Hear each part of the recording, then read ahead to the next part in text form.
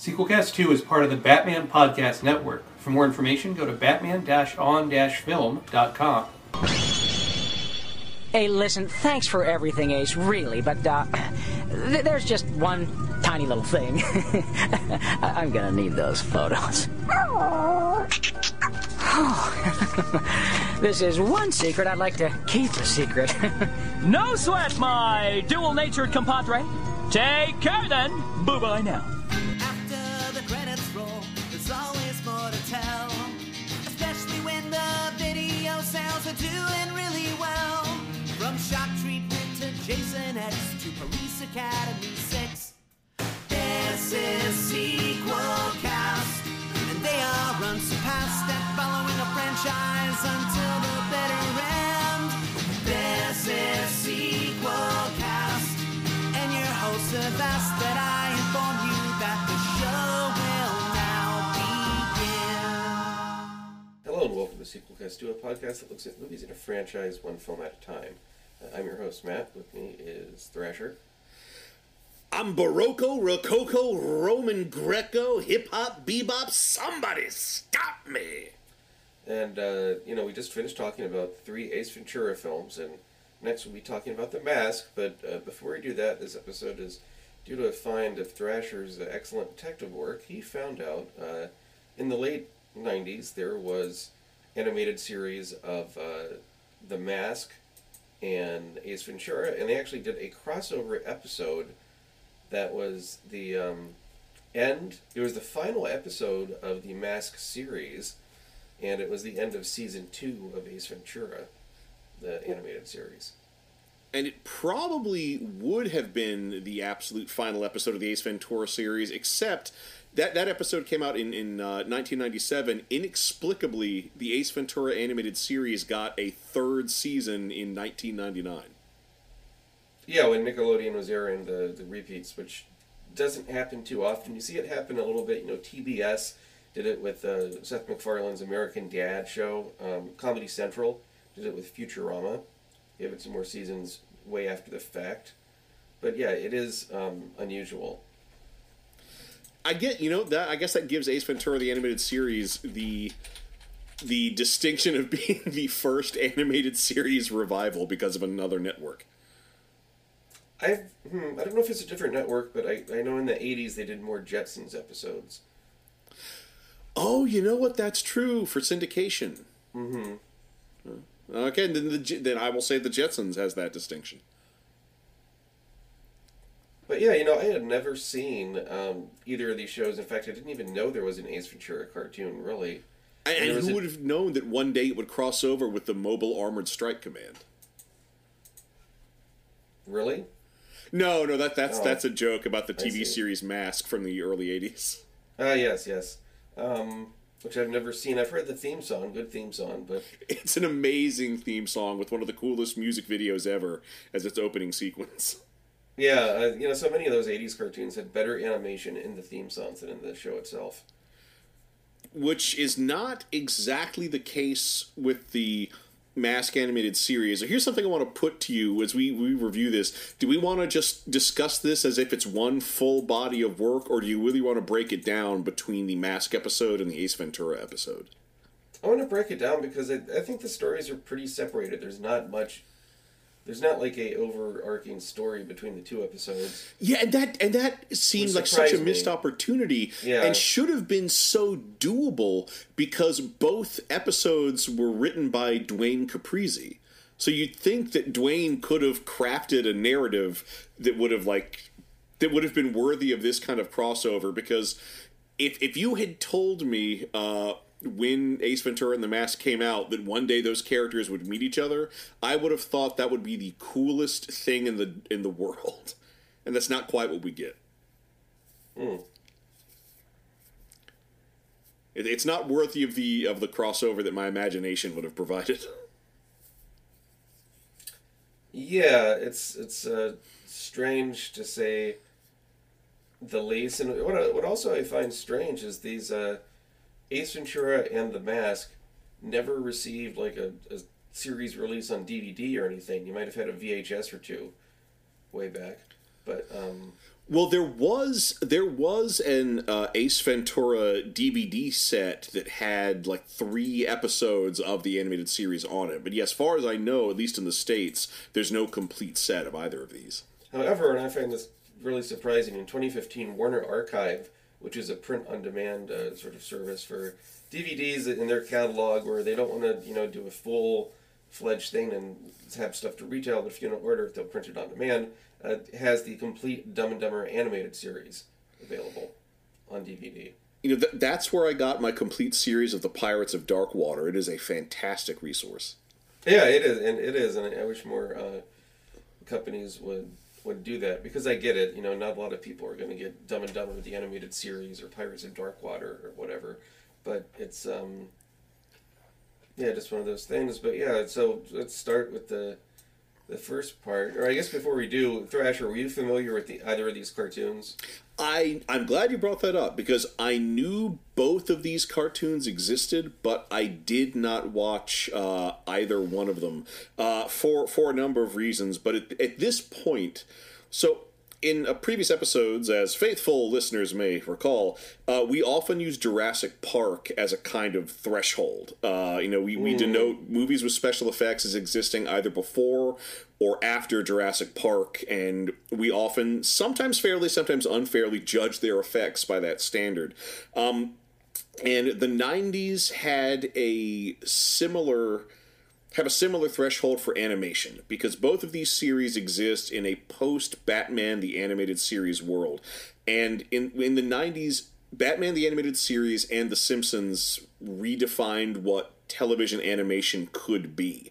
And by this time, you also had a great series like Animaniacs, the Superman animated series, all Pinky and the Brain, all of which were on Kids WB at this point. And they essentially showed that you could have a show that's well written, well acted, and well animated, and that's the threshold. I judge cartoons as being pre and post Simpsons and Batman, and this show simply fails at that. When these shows came out, I took one look at the character designs and animation, and I gave it a complete pass. And now, having watched this crossover twice, I don't think I made the wrong decision. These were two series that fail to live up to the standard of Batman the Animated Series. And I realize that is a ridiculously high watermark, but these are two shows that don't even try.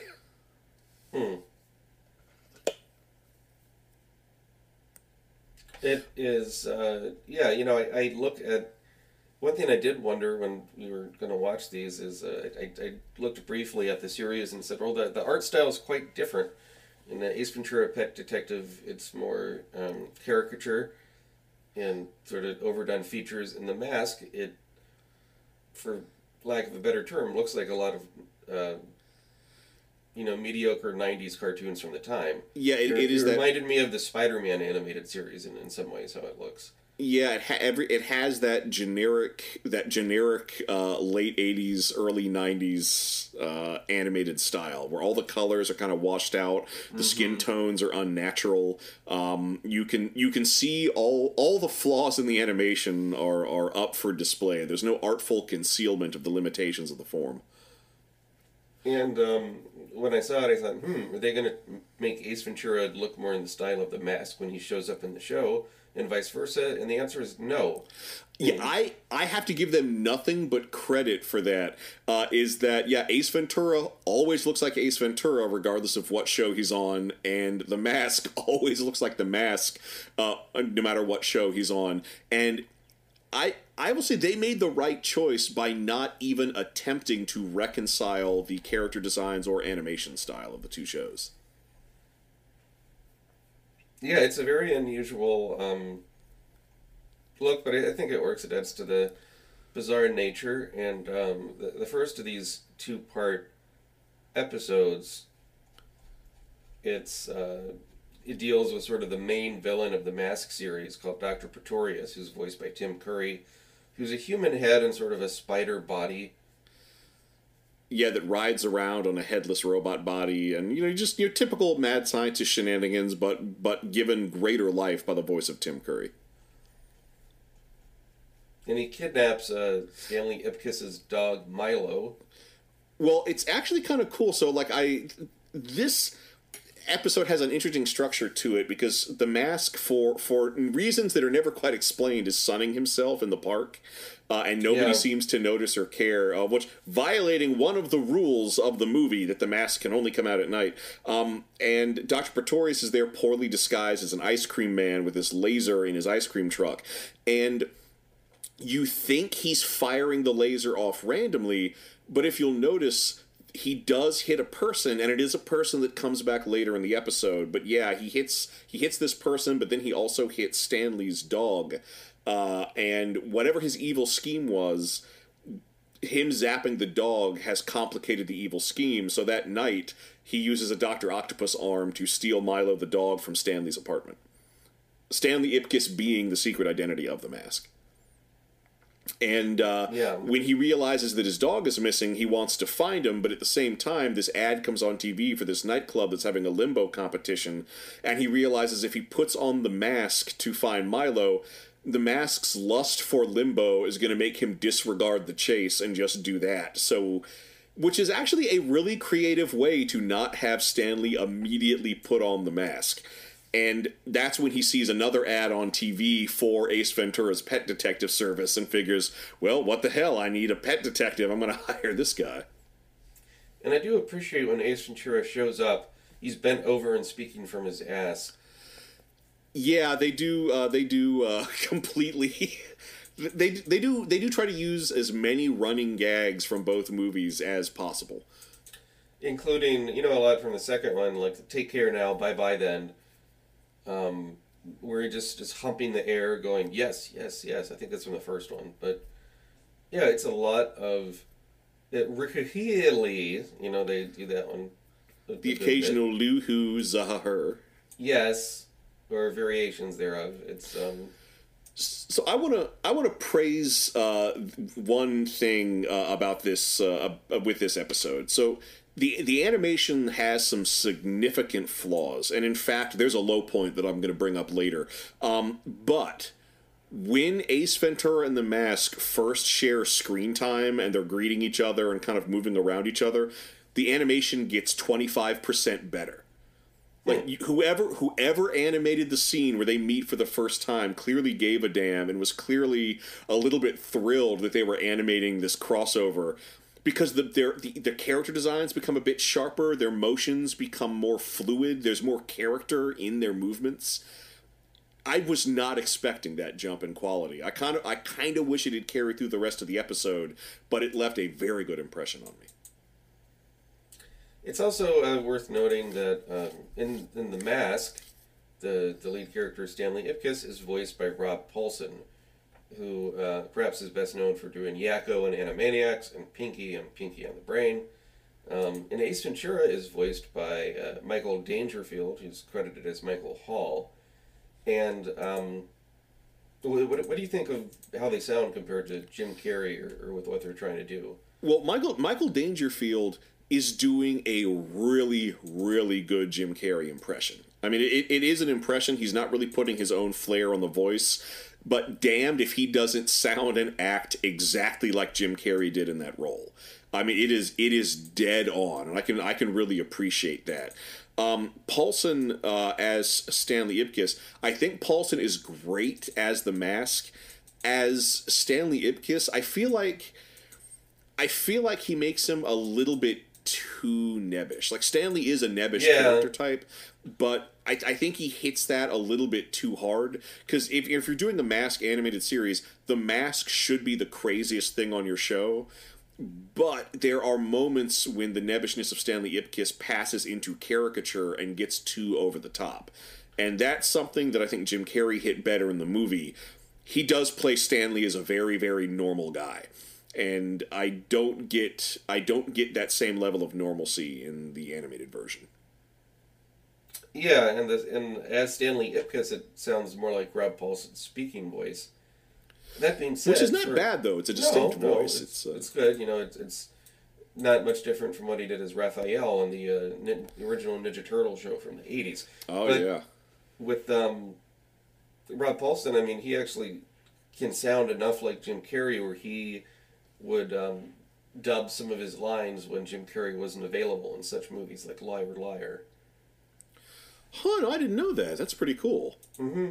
And they do that with some bigger actors where, they're not always available, and so they have a voiceover sound to, like, dub in sort of last-minute replacement in the dialogue. Not available to do something you can do over the phone. Well, I mean, they want you to do that in a studio typically, but yeah, right. That is true. Yeah, but we do get some neat stuff, with them playing off of each other, and I do like Stanley. He stashes the mask away so that he's not tempted to use it, but also so that Ace and the monkey don't find it. And one of the staples of crossovers, especially between heroes, is when the heroes fight each other. That is a standard staple of crossover, going back to the golden age of comic books. But it's also become something of a cliche. There's plenty of crossovers where they don't even bother setting up this fight. But the one thing that I really love is that Ace, being a detective, notices that Stanley is hiding something from him, and that makes Stanley suspicious and a suspect. So you immediately get tension between the two that justifies their conflict later on. But they do some shtick with the landlady. There's a poo joke, and Ace decides to go out and do some sneaking around, and Stanley decides that, well, Ace is so crazy, I guess I can't really trust him to find my dog, so I'm going to have to resort to the mask. He puts on the mask, calls out Milo's name, can't find him, and decides to go straight to the Limbo Club, and excuse me, and Ace notices that there's now this weird guy looking for Milo, and that leads to their conflict. They end up having a brawl in an alley. Yeah, they do, and it's nice that Ace Ventura gets freaked out by the mask. Yeah, well, it's not something normal to him. He's never encountered magic before. But something else I do like about this conflict is that Ace very quickly determines, oh, the mask operates on cartoon physics. I'm an oddball. I know cartoons, and so he's able to use that knowledge to get the mask squashed flat by a dumpster that he knocks a support off of. Right. And it's pretty fun, and I love that bit where the mask is flattened and Ace starts going through his pockets looking for clues and keeps pulling out increasingly more improbable things.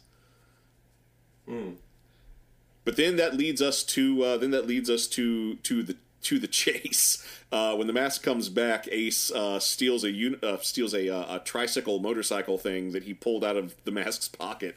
Runs off. The mask chases him in a sports car that he pulls out of his pocket, and they both crash into the nightclub doing the limbo competition.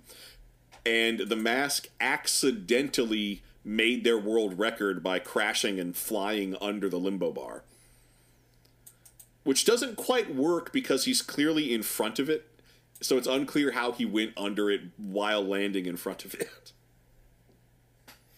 And then he goes back and makes himself like as thin as a piece of paper to do it again, doesn't he? Oh, well, the mask does, yeah, to beat Ace Ventura's record, because Ace realizes that the mask cares about Limbo and starts challenging him, which is a pretty cool rivalry. I like that their rivalry isn't just in the form of physical violence, but this brings, and the mask does win the competition after he rolls himself flat, which this brings up a good question.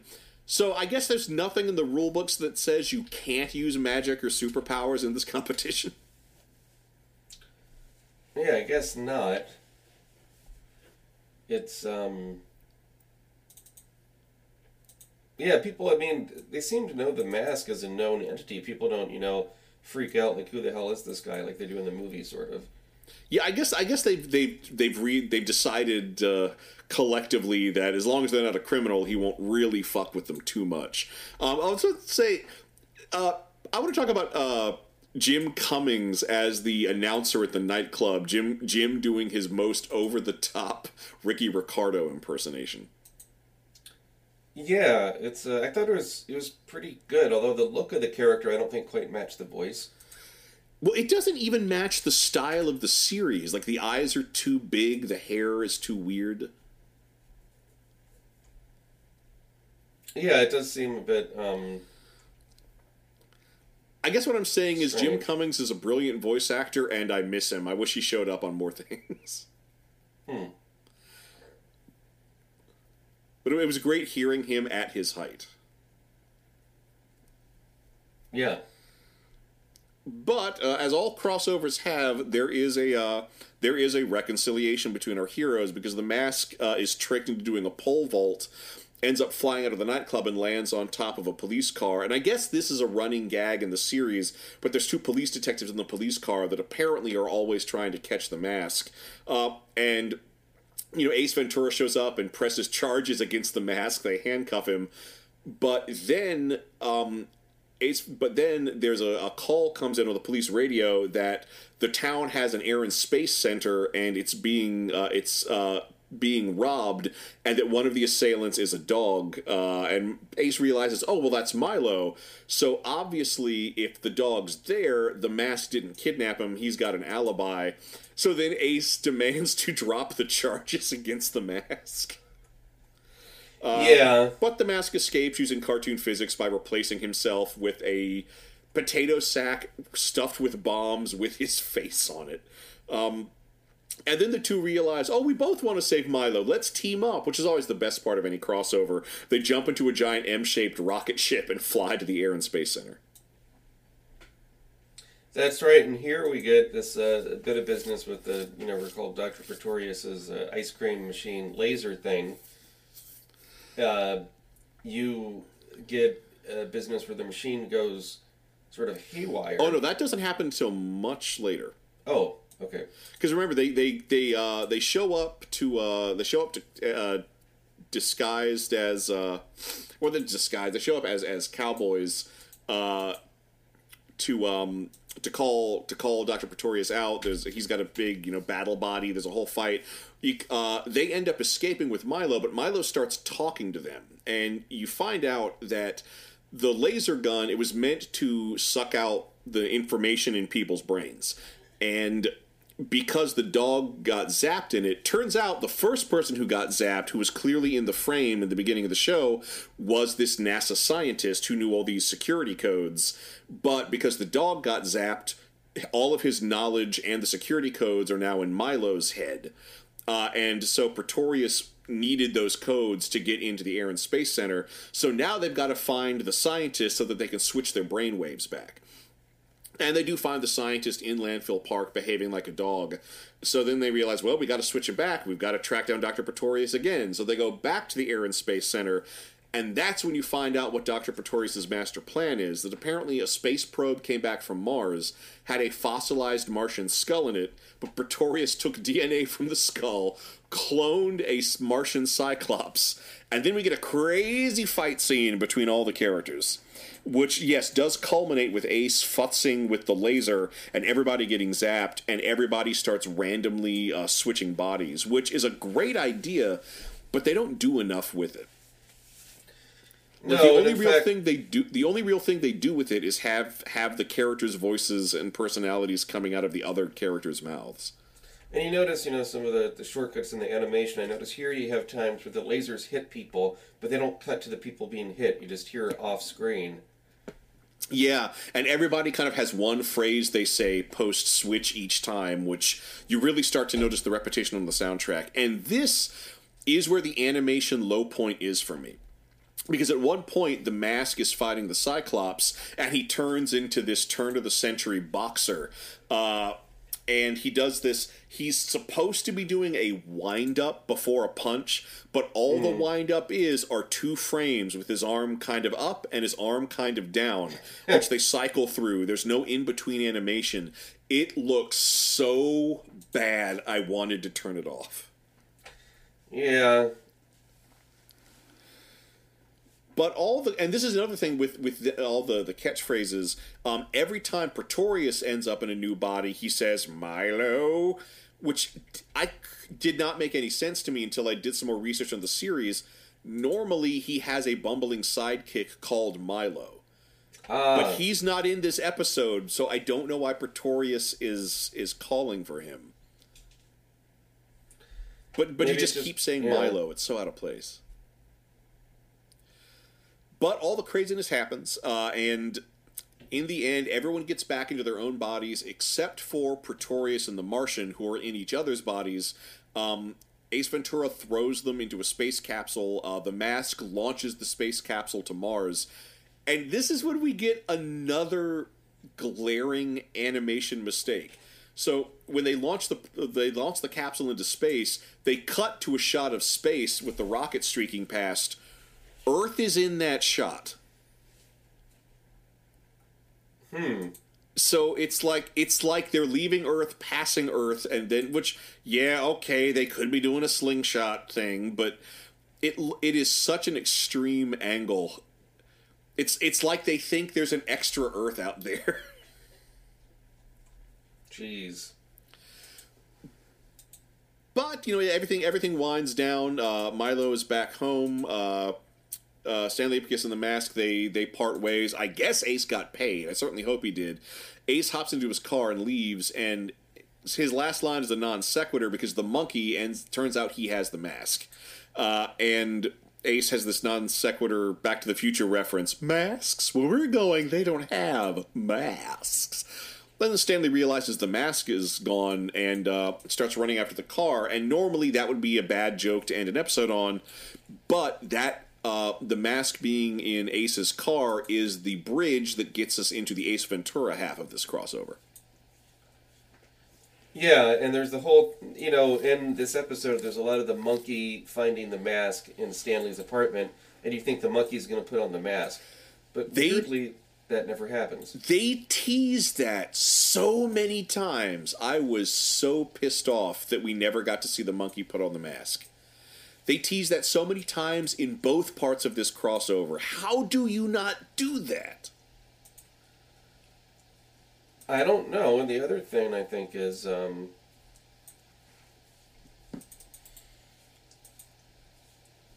what do you do with, what am I trying to say? When I hear Ace Ventura and the Mask are in a crossover, I think surely Ace Ventura is going to get the mask on.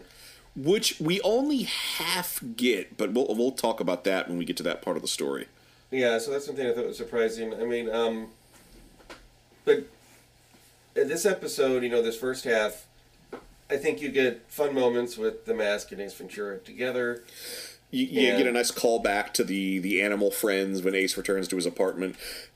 Ace also denies that he has the mask, despite the fact that he knows he has it. Although I also do like that Ace does point out a flaw with him getting the mask. Aren't I already an 11 on the Kuko-meter? Yeah. So it's and that he just keeps the mask in his closet seems. Stanley does with Ace. The monkey just has it all the time. Like he eats popcorn out of it. He juggles it. Right. He also does. I noticed. In the movie where Jim Carrey is Stanley Ipkiss, he has a picture of the wolf. Oh, the cartoon wolf, yeah. And there's an off-model version of it in the cartoon, which I thought was funny. Yeah.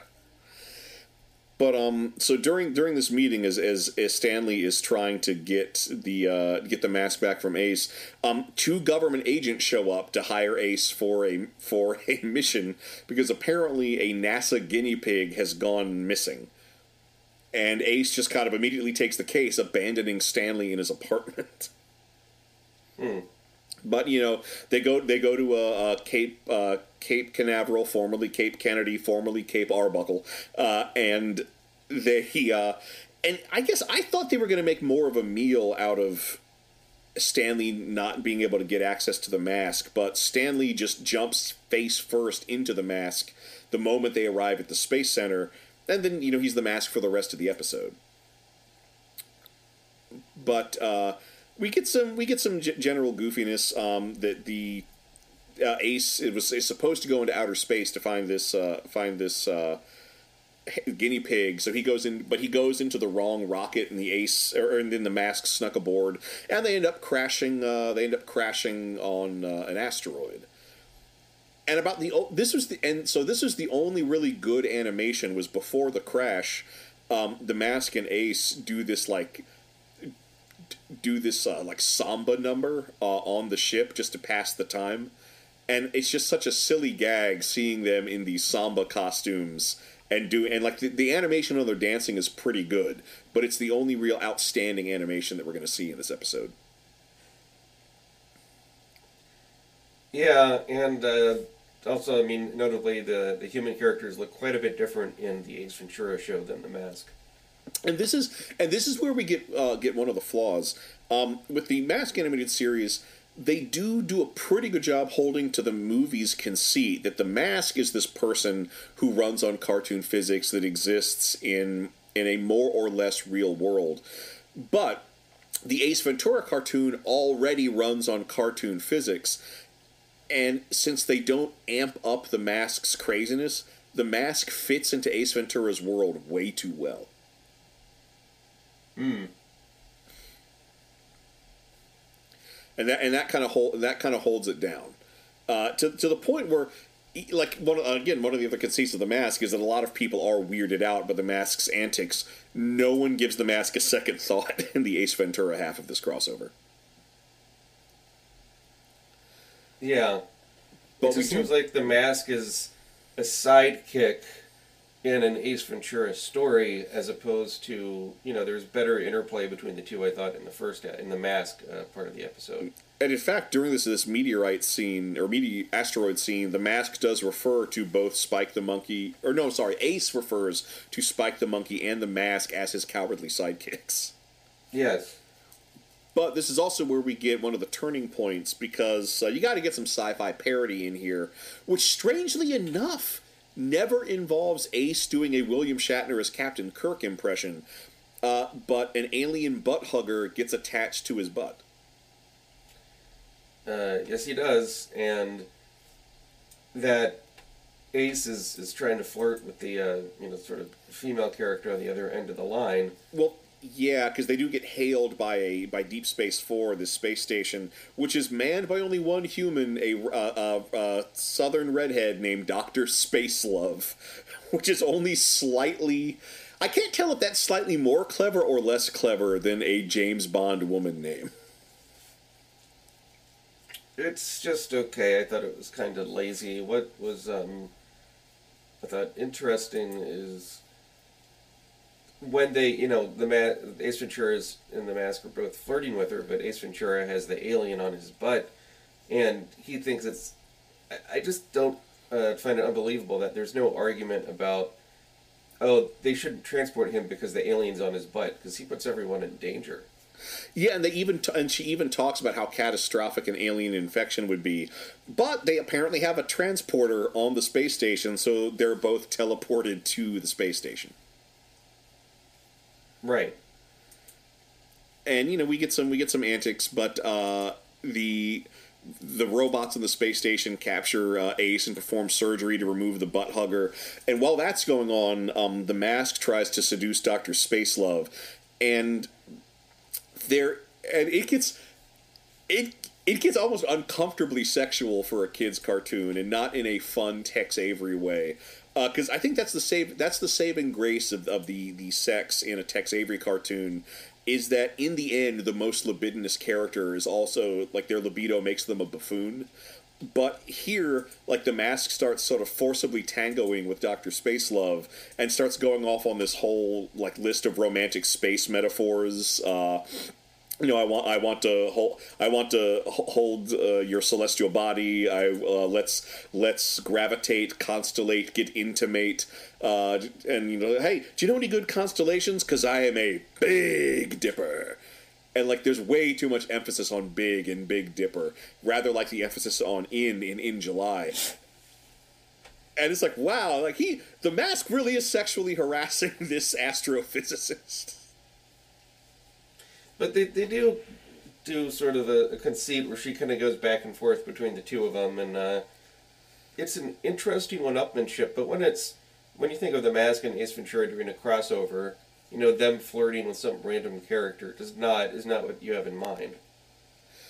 Like, and it would be fun to see them compete. It's just, it's so weird. I guess it's one of those things that it like a number of things. It's something that probably played pretty well at the time, but now that we know way more about sexual harassment in the workplace, it can make a lot of these interactions with Dr. Spacelove very uncomfortable. Yeah. But yeah. So anyway, it turns out that the alien butt hugger grows to phenomenal size, turns into the alien from Alien and not the Predator from Predator. Starts wreaking havoc on the ship. We get some gags with the cloning machine. And in fact, Ace's clone, we're made to think that Ace dies in a fight with the monster. No, it turns out it was just his clone. Although I guess it could have been the original. We never really learned how to distinguish the two. But we get some awesome detective work from Ace, because Ace, realizes that the only possible suspect is Dr. Spacelove, but she clearly cares. She clearly cares too much about the guinea pig to have done something, but then determines that the only thing that leaves the space station are garbage pods. And Ace discovers that one of the robots malfunctioned and accidentally threw the guinea pig out with the garbage, which is some nice detective work. So now they have to go out and find that garbage pod and get the guinea pig back. And that's when we learn that there's a black hole parked just outside of Earth that Ace and the Mask are going to have to go into. And this is where we get a weird thing, because the Ace tricks the Mask into entering a rocket ship and blasts him back to Earth so he can be alone with Dr. Spacelove. But when Ace is blasted in the rocket into the wormhole, he realizes he needs the Mask, who is conveniently rowing a canoe dressed as an Italian gondola driver. Is driver the right word? Gondola pilot? Gondolier. Just out in space and not on Earth, apparently.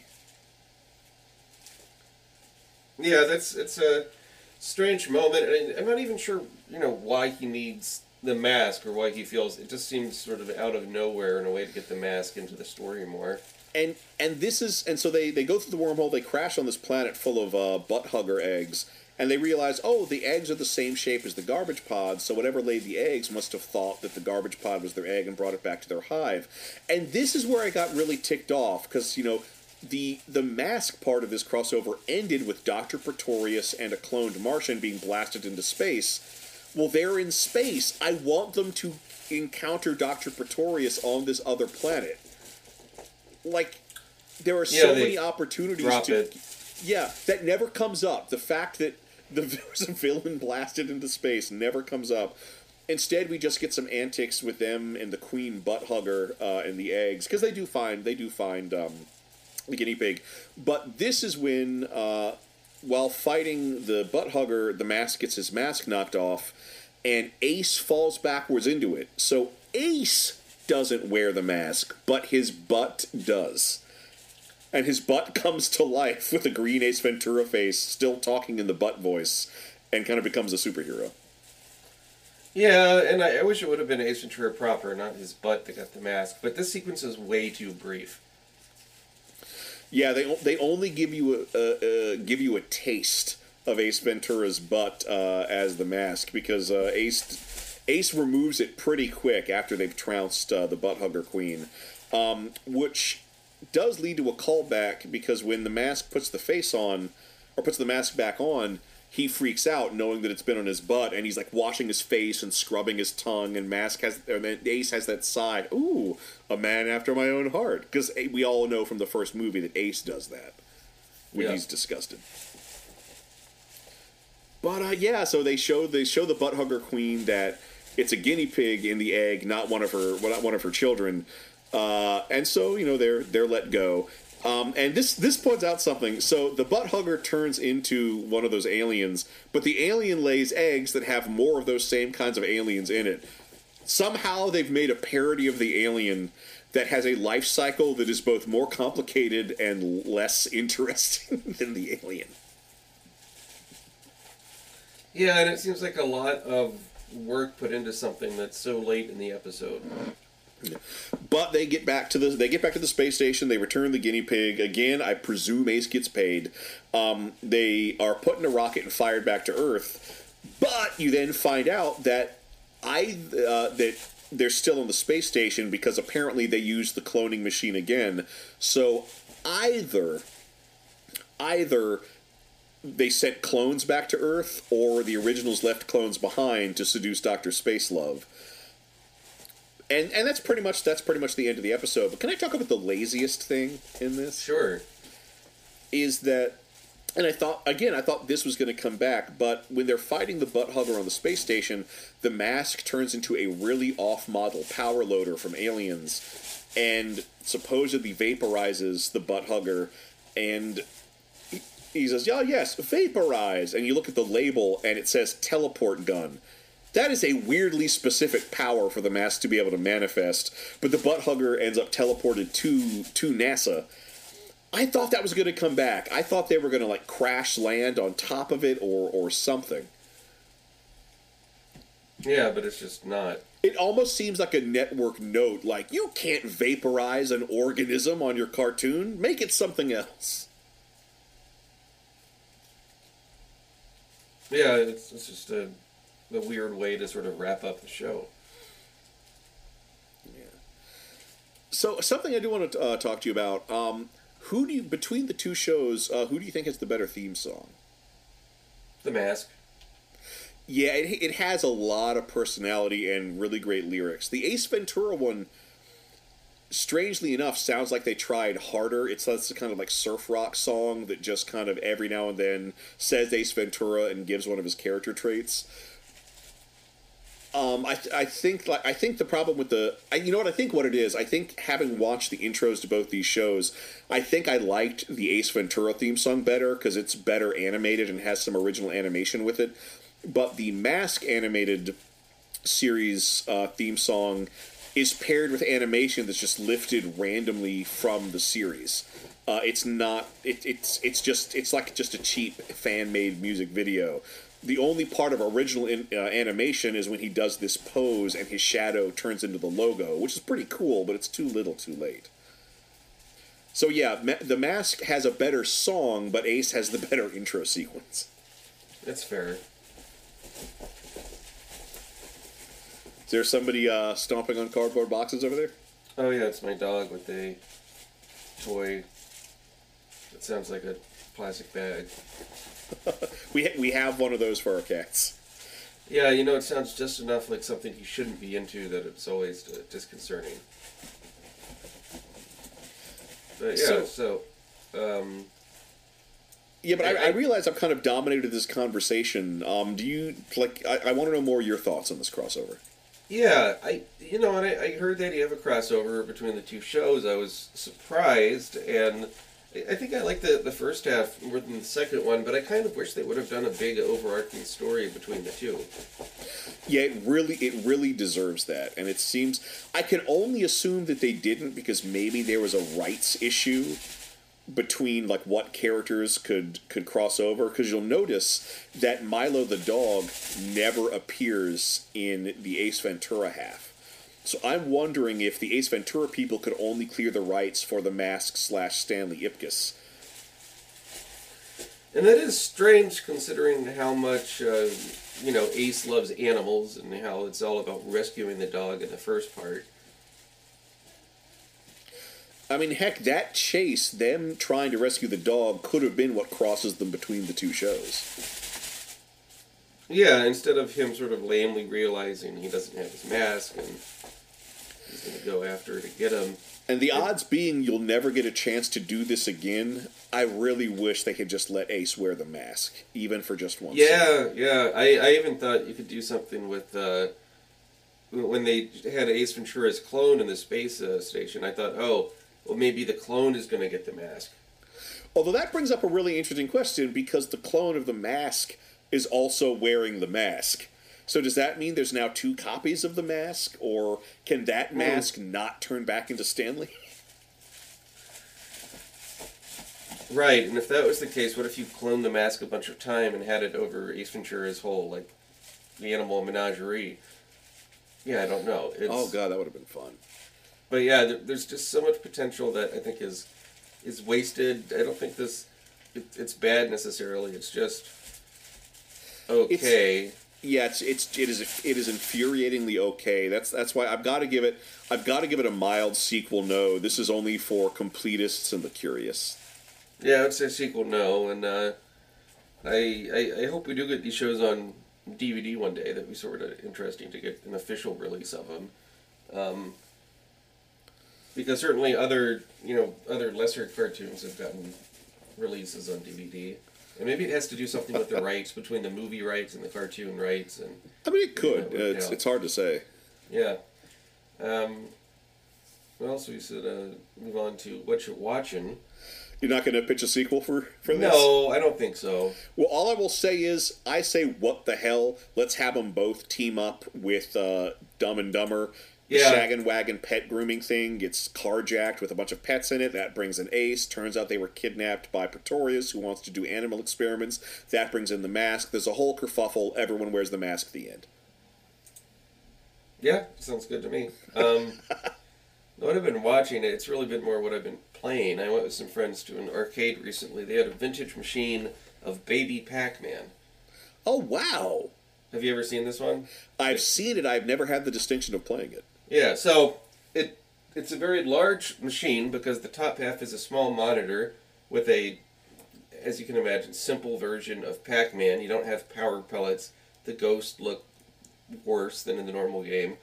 But if you go to the lanes at the bottom of the screen, you get kicked down to below, which is a pinball machine, about a half-size pinball machine. Yeah, it's a fascinating hybrid. It is. Unfortunately, I immediately launched the ball into a holding place where it can activate multi-ball, and I shut down the machine. So I didn't get to play very much of it, but it just was fun going to an arcade, even though the prices I thought were pretty ridiculous. A lot of things were 50 cents when these were like 25 to 30-year-old games.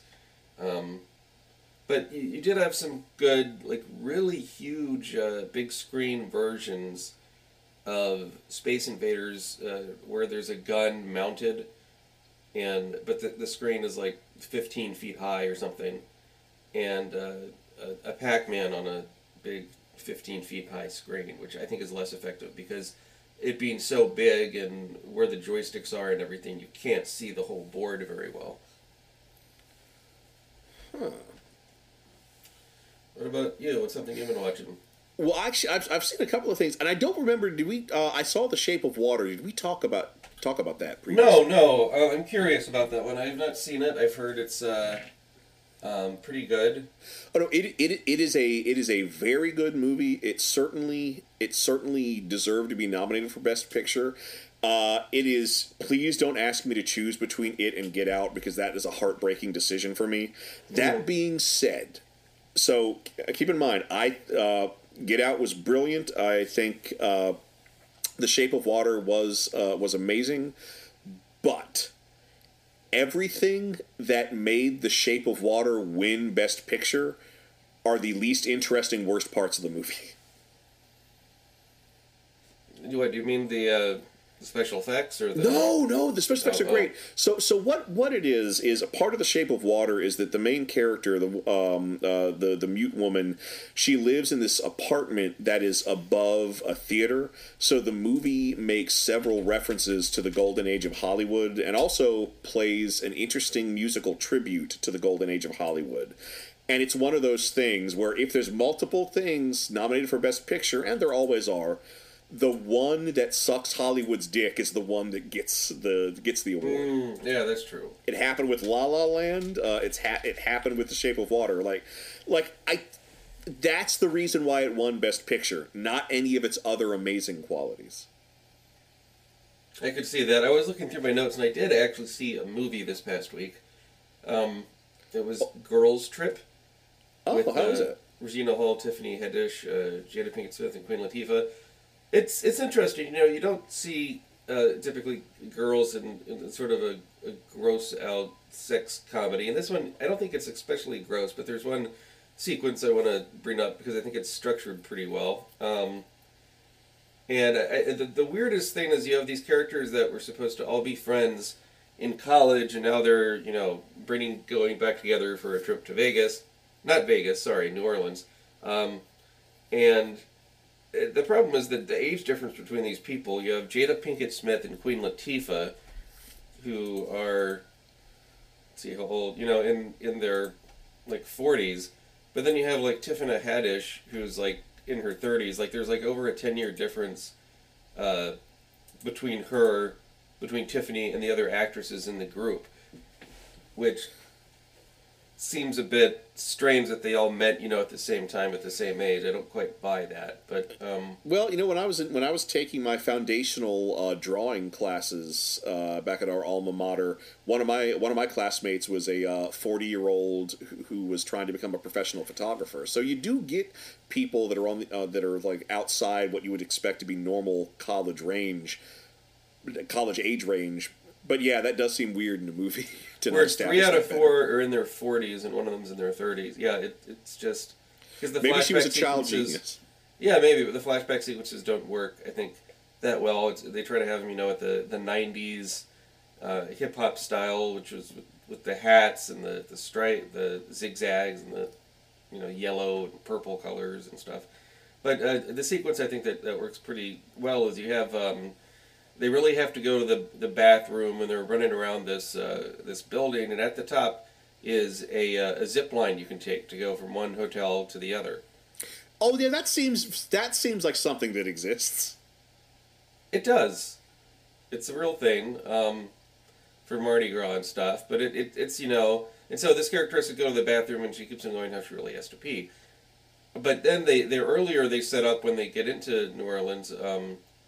You go and they notice people doing the zip line, and they say, "Oh, that's fun. We got to do that." And so she really has to pee, and they hook her up to the zip line to go across, and she really doesn't want to go, and she ends up peeing on the people down below.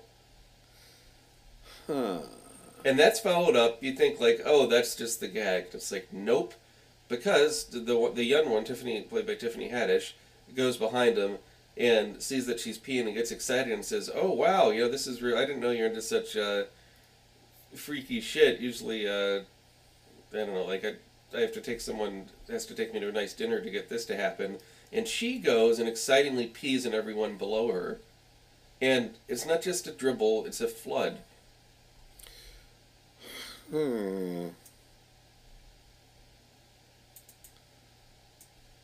Okay. So I think that's a joke that worked, and I appreciate that they did it where they made it really gross, and they didn't just sort of have things happen off screen. But in a movie that doesn't have a lot of pee and poop jokes, having a huge one come in at a point in a movie back to back, I found surprising.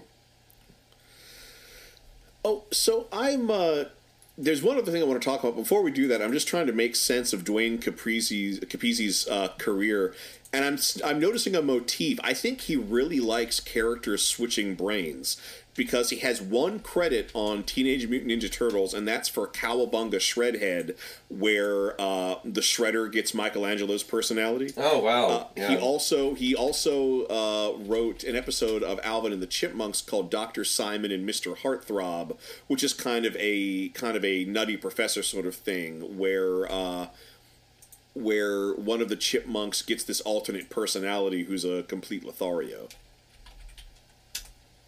Yeah, those are similar themes running through those episodes. But the thing I really want to talk to you about, so in doing pre-search for this episode, I discovered that there was an Ace Ventura point-and-click adventure game. Yes. That was, in fact, contributed to by Duane Capezi, that was done by Seventh Level, who I believe that was the same group of game developers that did Monty Python's Complete Waste of Time. That's and right. Battle Beast, one of the most unconventional and original fighting games I've ever played. And I did watch a little bit of footage of the game being played. There are a lot of playthroughs of this on YouTube. On the one hand, it does not look like a good game. The animation, they're trying their hardest, but the point-and-click animation isn't that good. It's certainly nowhere near the LucasArts Scum level. It's mainly keyframes. That being said, I am so thirsty for a point-and-click adventure game.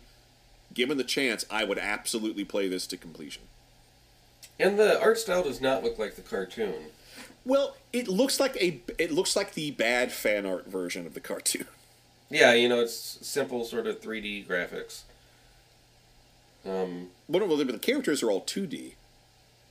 Oh. Or are there two versions of this? No, I think I saw a picture where it just the angle looked 3D, so... I mean, there might be a sexy 3D intro for all we know. Oh, could be. But yeah, but that's interesting. And then, speaking of video games, there was a Mask, a Super Nintendo game, which I should probably play before next episode. Cause it's typical side-scroller? Yeah, it's a side-scroller, and you get power-ups and do things as the Mask. So, and yeah, that's what we'll be talking about next week is The Mask, followed by Son of the Mask. And depending, since this is the darkest timeline, Mask Jr. Pet Detective. An interesting bit of trivia I found is Jim Carrey was offered over $10 million to do a sequel to The Mask, and he turned it down. Huh. Because he found working on Ace Ventura 2, it was not a challenge to return to the same character. And I'm guessing this would have been shortly after the success of The Mask? Yes, yep. Huh.